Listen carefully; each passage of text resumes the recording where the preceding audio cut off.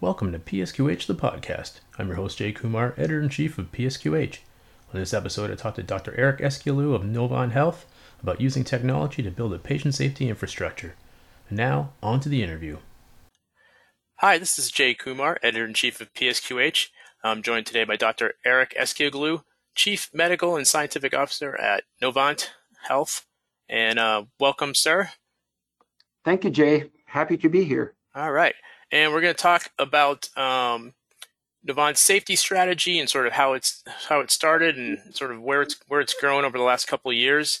So I guess we just start off with if you could tell us a little bit about what you do at Novant and sort of how Novant's safety strategy started off. Yeah, absolutely. So I've been in my current role for a little over 2.5 years. As you said, I'm the Chief Medical and Scientific Officer. So safety and quality falls under me as well for all the patient care and our team members.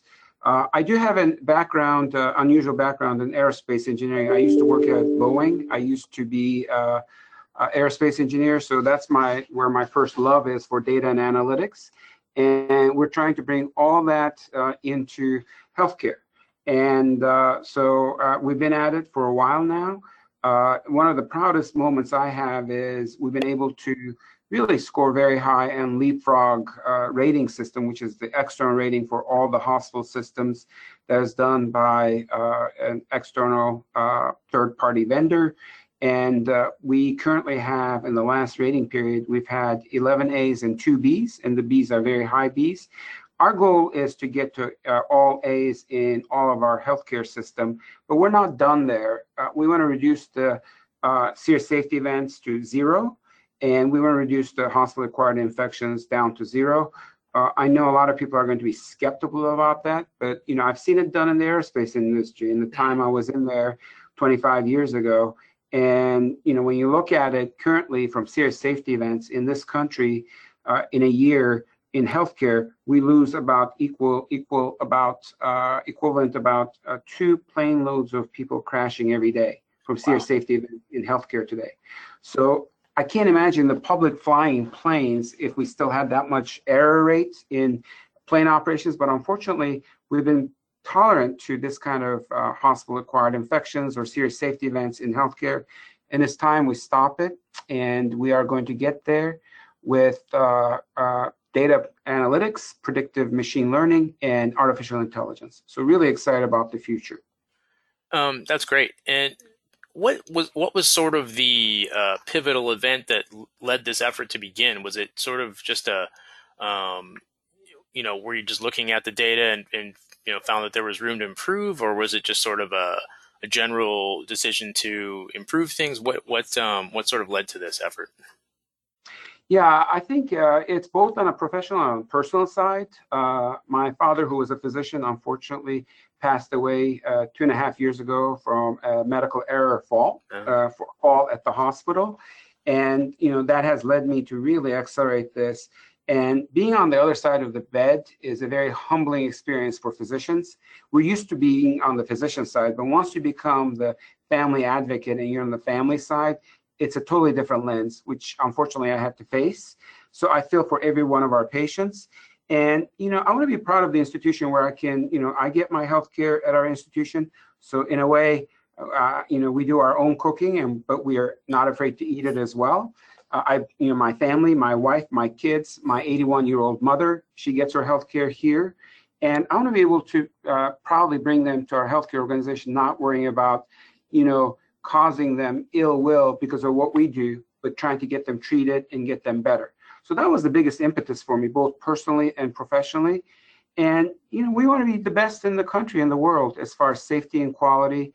And the other angle I look at is as we improve safety and quality, as we get better, our healthcare costs will go down. And as that happens, we'll be able to provide more healthcare equity and more access to patients that really don't have that opportunity right now. So it's multifaceted. Thank you.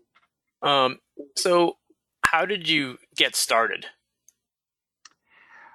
Well, first we had to organize the teams to get used to working in data environment. First, we had to make sure that we captured our data well. And electronic health records have become ubiquitous. It's in every healthcare system. But the way I look at it is, it's like a woolly mammoth frozen in a glacier waiting to be unlocked. And so we have so much data we have accumulated over the years in electronic medical records, but we haven't put it to good use. So the first step is teaming up with my phenomenal counterpart, Angela Yoakum, who's our Chief Transformation and Digital Officer. And she came about the same time I did to my role from a completely different industry. But, working with her has been a tremendous experience because I complement her as an engineer in some of the technology part, but mostly in the clinical side. And she tremendously brings a huge value from the technology component. And by doing that, we're able to create a data lake for all of our providers and for all of our analytics teams. And, getting to that culture of data took a while to get used to. Just like the Kubler-Ross stages of grief, we went through 5 stages of grief. But we are at the stage where we've accepted it, we've really loved it, and we want to move on with it.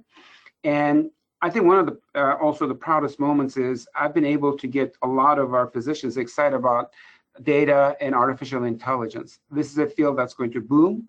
I have seen more acceleration in artificial intelligence in healthcare in the last 3 months that I have seen in the previous 5 years. So it's a really exciting field to be in. And what, did you start with a certain area, like infection control, or were you kind of starting all across the board in terms of, looking to build improvements? Yes, we started with hospital-acquired infections.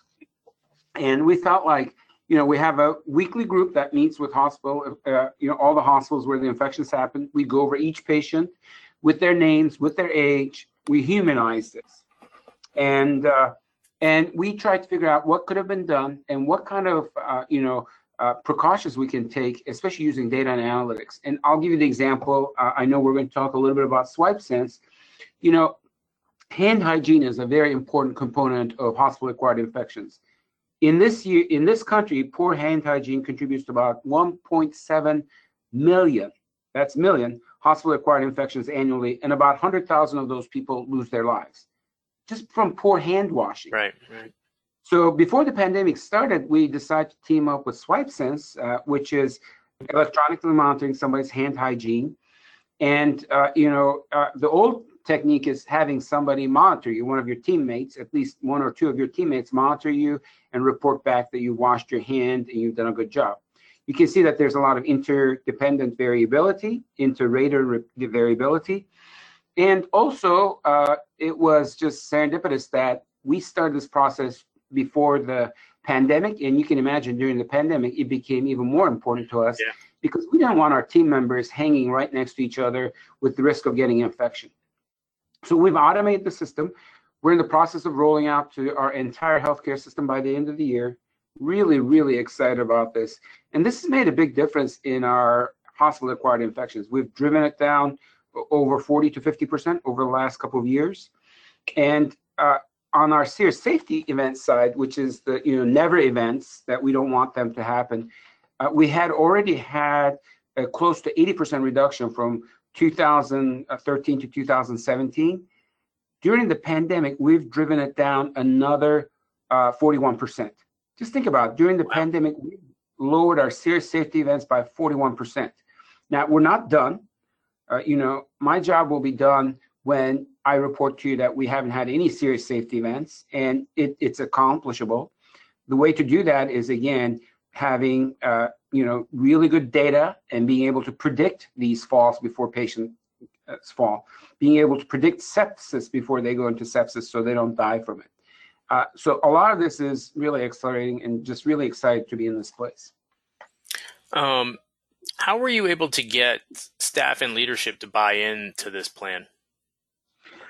So I approached it from the safety and quality angle, and we knew that we had driven our hospital-acquired infections down as much as we could, but we needed to get to the next level. And the next level was automating this process and also increasing the staff's time rather than watching their team members wash their hands, spending more time with the patients, focusing on what matters the most.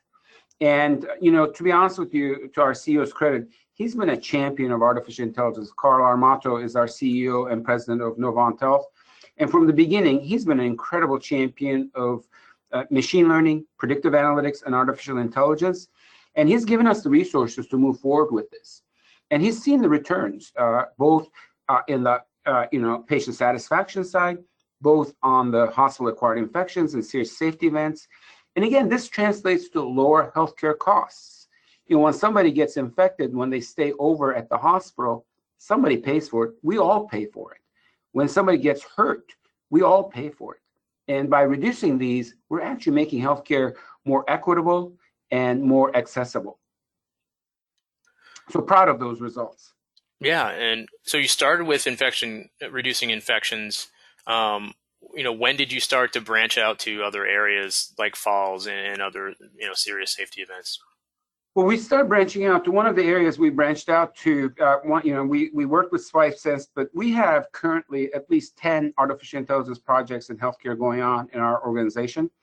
And I would say at least half of them have matured to a point where they're starting to show a lot of returns, just like we talked about SwipeSense. Another one we've done is Viz.ai, which is stroke. One of the things we've suffered is stroke patients didn't get timely treatment like heart attack patients did, because it's hard to diagnose stroke. So we've gone into a module where we have teleneurology taking care of stroke patients across our entire footprint, but we layered artificial intelligence with Viz.ai, where the stroke is detected on the CT scan while the patient's still in the CT scanner. Everybody gets the notice on their smartphones, so there's no communication gap, which we had in the past. And the patients, on average, we've been able to save about 10 minutes of stroke time. We've been able to lower the treatment by 10 minutes. And that equates to about 32,000 brain cells a second, which is about 19 million brain cells. That's a lot of brain cells. Yeah. In minutes time. So you can imagine the patients are much better equipped to go home, have a much more meaningful quality of life. We've reduced the length of stay by a day. And so all of this, and one of the things I'm proud about the stroke care we're giving is we've leveled the playing field. What I mean by that is it doesn't matter if you're in uptown Charlotte getting a stroke treatment by our teleneurology and artificial intelligence Viz.ai, or rural Elkin, North Carolina, you get the same treatment, same protocol, same outstanding results. So we've been able to extend this into rural communities and be able to provide health equity to communities that don't have that kind of access. And moving forward, I think that's what artificial intelligence is going to do, is really level the playing field so you don't have to live in a metropolitan major city to get the best healthcare. We should be able to extend it with telemedicine and with artificial intelligence to rural communities that don't have that kind of access currently. So that is really exciting to me. And now, and like you said, you started it at Matthews Medical Center. Is that correct? With the we did, and you'd want to know Matthews is and continues to be one of our best medical centers in the system in the country. They've had Leapfrog A scores over the last 5 scoring periods. They are a 5-star hospital. They're one of the best in the country. They've been recognized by Leapfrog as one of the top hospitals in the country. But we said, you know what? Let's pick Matthews because they already have a great, story for safety and quality, and see if we can get the results even better. And we have. That's where we started out as a pilot project. And, excuse me. One of the things we believe as a team is, this is probably my engineering background. We like to fail fast. So we like to do a lot of projects that are pilot projects that are really promising. But if we fail, we'd like to fail fast. So for the next project, we had a lot of learnings and we become successful on the next one. And luckily, this turned out to be succeed fast. And so it ended up being a really good result. And we've gotten so much better even at Matthews, which you would think is one of the top hospitals in the country, Matthews Medical Center, but we've taken safety and quality to the next level and improved all of this by switching to SwipeSense. And how many other hospitals and other facilities are in the system that you've expanded to? Currently we have 17 hospitals in our system, and we're looking forward to implementing this and getting this active and live in all of our system hospitals by the end of the year. We actually continue to implement even during COVID because we've seen the benefits of that. So we actually, believe it or not, accelerated the implementation of SwipeSense, especially during the depths of COVID, because we knew that electronic hand hygiene monitoring was even more paramount than having team members observe, especially when we had PPE shortages and we were worried about team members getting infected with a 6 feet distancing requirements. So we accelerated that during the pandemic. What kind of learning curve was involved in terms of staff learning how to use the technology and the new systems? I can't overstress to you, any AI project we undertake, we want to over-communicate. Communication is paramount. And so we over-communicated this multiple times before we started this project. We got with the physicians, the nursing staff, the leaders, all familiar with this. And again, we did a pilot project that everybody believed it was working really well. But communication is the key. And the other thing I would tell leaders who are in healthcare who are looking at AI projects, don't try to boil the ocean down.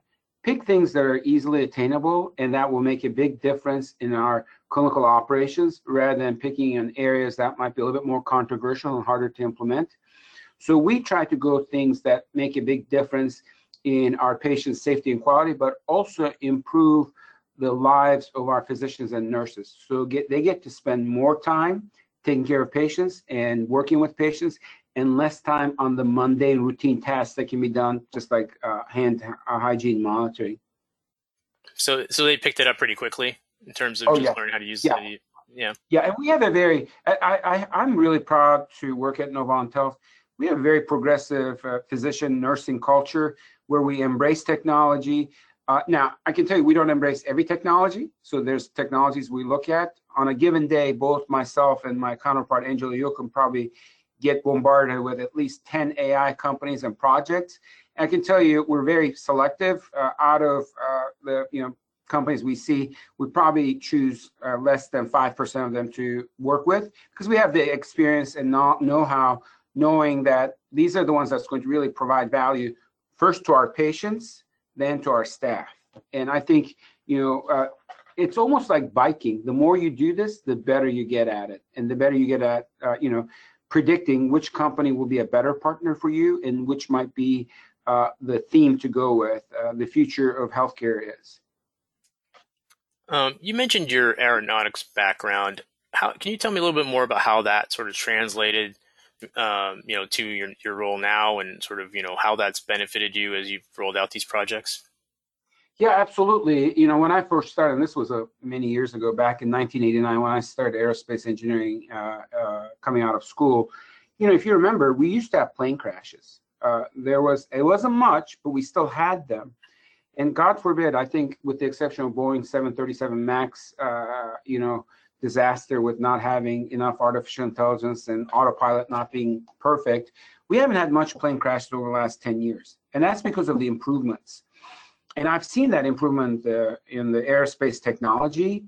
And I wanted to be able to apply that to medicine. If we can do it in aerospace, why can't we do it in medicine? We can send people to space safely now. We don't worry about any big disasters. And one of the things I learned in aerospace engineering was there are a couple of things I learned. One of them is you have to work as a team. And, Boeing at the time was very much into embracing Dr. Deming's philosophy of total quality management. So you encouraged everybody to improve their working environment and come up with ideas how you can do that. So we encourage that with all of our teams. But again, the culture of safety and quality was bar none. And it still is in aerospace industry. And I think we need to emulate that and be able to bring those ideas. Again, I'm very data driven, very analytical mind, and love what I can do for healthcare in a small way, being able to help my colleagues and patients with encouraging them and getting them excited about data and analytics. Why do you think it's taken so long for healthcare to kind of adopt the same kind of principles that the aeronautics industry and other industries have done? I think it's been culture. Healthcare has been traditionally very insular, and we haven't had as many external forces. That is changing rapidly with the advent, unfortunately, as terrible as COVID-19 has been, the silver lining is that it accelerated a lot of the moves that would have taken us another 5 to 10 years to get to. We've seen telemedicine being adopted. Now I call it virtual care. Telemedicine seems old to me.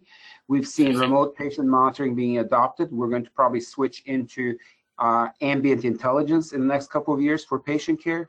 So a lot of things, and I think the biggest thing is patients have realized that they can engage healthcare in ways they have not been able to do that before the pandemic. So the patients are demanding this now. It's been driven by not only by the physicians being able to see what all of these new technologies can do, but also coming from the patients saying, I didn't realize that I could engage with you with virtual visit and have just as good of a satisfying experience as I did in-person visit. So it's coming from both sides. Now, the other thing is, I was just looking from ACGME, American College of Graduate Medical Education, that we're going to have about 150,000 physician shortfall in the next 10 years, 150,000. Currently, our medical knowledge is doubling every 72 days. In the next 2 years, it'll be every 30 days, just doubling of our medical knowledge. You can see a recipe for a big storm coming with shortage of physicians. We already have a huge shortage of nursing. Everybody knows about that. And now the medical knowledge doubling every 30 days in the next couple of years. There's no way a human mind or a person is going to be able to keep up with all this. So we're going to need artificial intelligence as much as anything else. And my advice to physicians are, I can reassure you, artificial intelligence is not going to replace physicians. But I'm certain that physicians who use artificial intelligence and embrace artificial intelligence are going to be so much more effective and efficient than the physicians who resist it. They're going to be the ones that replace those physicians who do not embrace artificial intelligence. And one last thought I want to leave you with, a lot of us have gotten used to our cars where we have ambient intelligence, right? Where we have a lot of sensors that collects the data around the car. I actually depend on it. I'm still on the driver's seat. I'm still on the wheel. I control the wheel, but this gives you an indication. If you're switching lanes and there's a blind spot, you don't see a car, you get a beep. If you're coming out of your driveway, there's a cat in the driveway, it stops. We got to start applying that kind of ambient intelligence to our patients, whether it be taking care of patients at home, at the hospital. What I mean by that is AI really takes care of patients' data right now. We're looking at patients' data and how that affects their healthcare. But the other field that's going to expand rapidly over the next couple of years is ambient intelligence, where we're going to look at the data surrounding the patient, their environment, whether it be a fall risk at home, whether it be temperature at home, whether it be any movements they may have. So how this affects the patient's healthcare and environment is going to really dictate how we take care of that patient. So that'll be coming soon. It's kind of impressive that we already have that technology for our cars, but we don't have it for our patients yet. Yeah. And it's coming, though. I can reassure you it's coming. Yeah, that's great. So you mentioned sort of the potential shortfall of doctors and nurses. How do you deal with that? Obviously, you've got to worry about stuff on the technology side, but obviously you still need to have people in there, physically in the hospital. So how are you kind of dealing with that? Well, I mean, we got to automate a lot of the mundane tasks that they do that could be automated and that are not critical thinking, right? We want the doctors and nurses to do the most critical portion of healthcare, which is critical thinking and decision-making and judgment. But most of us have turned into data entry clerks.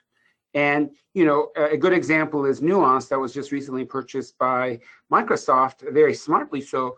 That has the ability to transform us. While the patient and the doctor are talking, using natural language processing and using artificial intelligence, it can turn that into a note that's really, viable. And the doctor doesn't have to spend extra time going back and typing up a note after he has or she has their visit with the patient.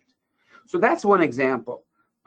Anything that reduces the automated processes that doctors do, any bureaucratic burden, if we can unload that to artificial intelligence, then we'll have a lot more time for physicians. And look, we all talk about physician burnout. one of the reasons for burnout is all these mundane tasks that the physicians do that they don't like doing. I didn't go to medical school and become a neurosurgeon so I could type my office notes. But we have to do it, otherwise we can't get it done. But if these tasks are automated, I believe you're going to have a less physician burnout, less retirement, and more job satisfaction. And when you have a happy physician, you have happy patients. And so that's going to really translate into a lot of good stuff. And, if you look at healthcare, that's probably one industry that we have not gained any efficiencies over the years. Any other industry you look at, semiconductors, anything, you look at, they've gained efficiencies over the years. That's why they've become cheaper and more effective and more efficient. Healthcare is the opposite. We've lost efficiency and we continue to lose efficiency, and we need to bring that back into healthcare. How long do you think it's going to take for those kinds of changes to really take hold and that burden to be reduced for physicians? I mean, it's happening as we speak. And I tell physicians, if you look at healthcare today, as we speak, today is the slowest change of pace you'll see in your lifetime for the rest of your life. It's happening rapidly. And, I expect these to take hold in the next couple of years. I mean, I really think that, and a lot of them are already in there. We dealt with it during the pandemic. We depended on our predictive modeling for patient flow. We used predictive modeling and artificial intelligence during the pandemic as a system at Novant Health. Our cognitive group designed a seared model, and we could see what our peaks and troughs were going to be. And we adjusted our PPE, we adjust our staffing based on where we thought the peaks are going to be.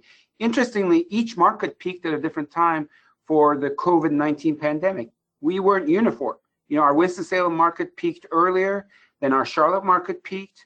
When Charlotte market went down, Winston-Salem market peaked again. We had the same thing in Northern Virginia. And we were able to shift around our ventilators. We were able to shift around our pharmaceutical supplies based on all this predictive modeling. It's already here, but it's going to accelerate in a great way. And I think you're going to see more and more applications of this in healthcare. Nice. I was wondering if you could tell me a little bit about the asset tracking system. So asset tracking is important. This is one of the things that SwipeSense allows us to do. In the U.S. alone, we lose about, this is all healthcare overall, $4,000 worth of equipment per patient every year. Just think about it. $4,000 worth of equipment gets lost somewhere and it doesn't get found. SwipeSense allows us to track these assets electronically. So that's another benefit. Now, it doesn't have a direct patient care component like the hand washing, hand hygiene component. But guess what? It does have a direct lowering of cost. If I can save $4,000 per patient in equipment loss in our system and track them more effectively and don't reorder that equipment, that's lower cost for patients, lower entry point, and more access to especially the most vulnerable population. That's great. Well, Dr. Esquilu, thank you so much for joining me today. This is a fascinating look at a lot of changes happening in your system, and hopefully everybody else will be following suit. Thank you, Jay. It was a pleasure. You have a wonderful day. All right, you too. That wraps up episode 34 of PSQH the podcast. Thanks for listening, and I hope you join me next time. You can find more information about the podcast and listen to on-demand episodes on the show's page at psqh.com. You can subscribe to the show on SoundCloud, Apple Podcasts, Google Play, or Spotify. Thanks again, and stay safe.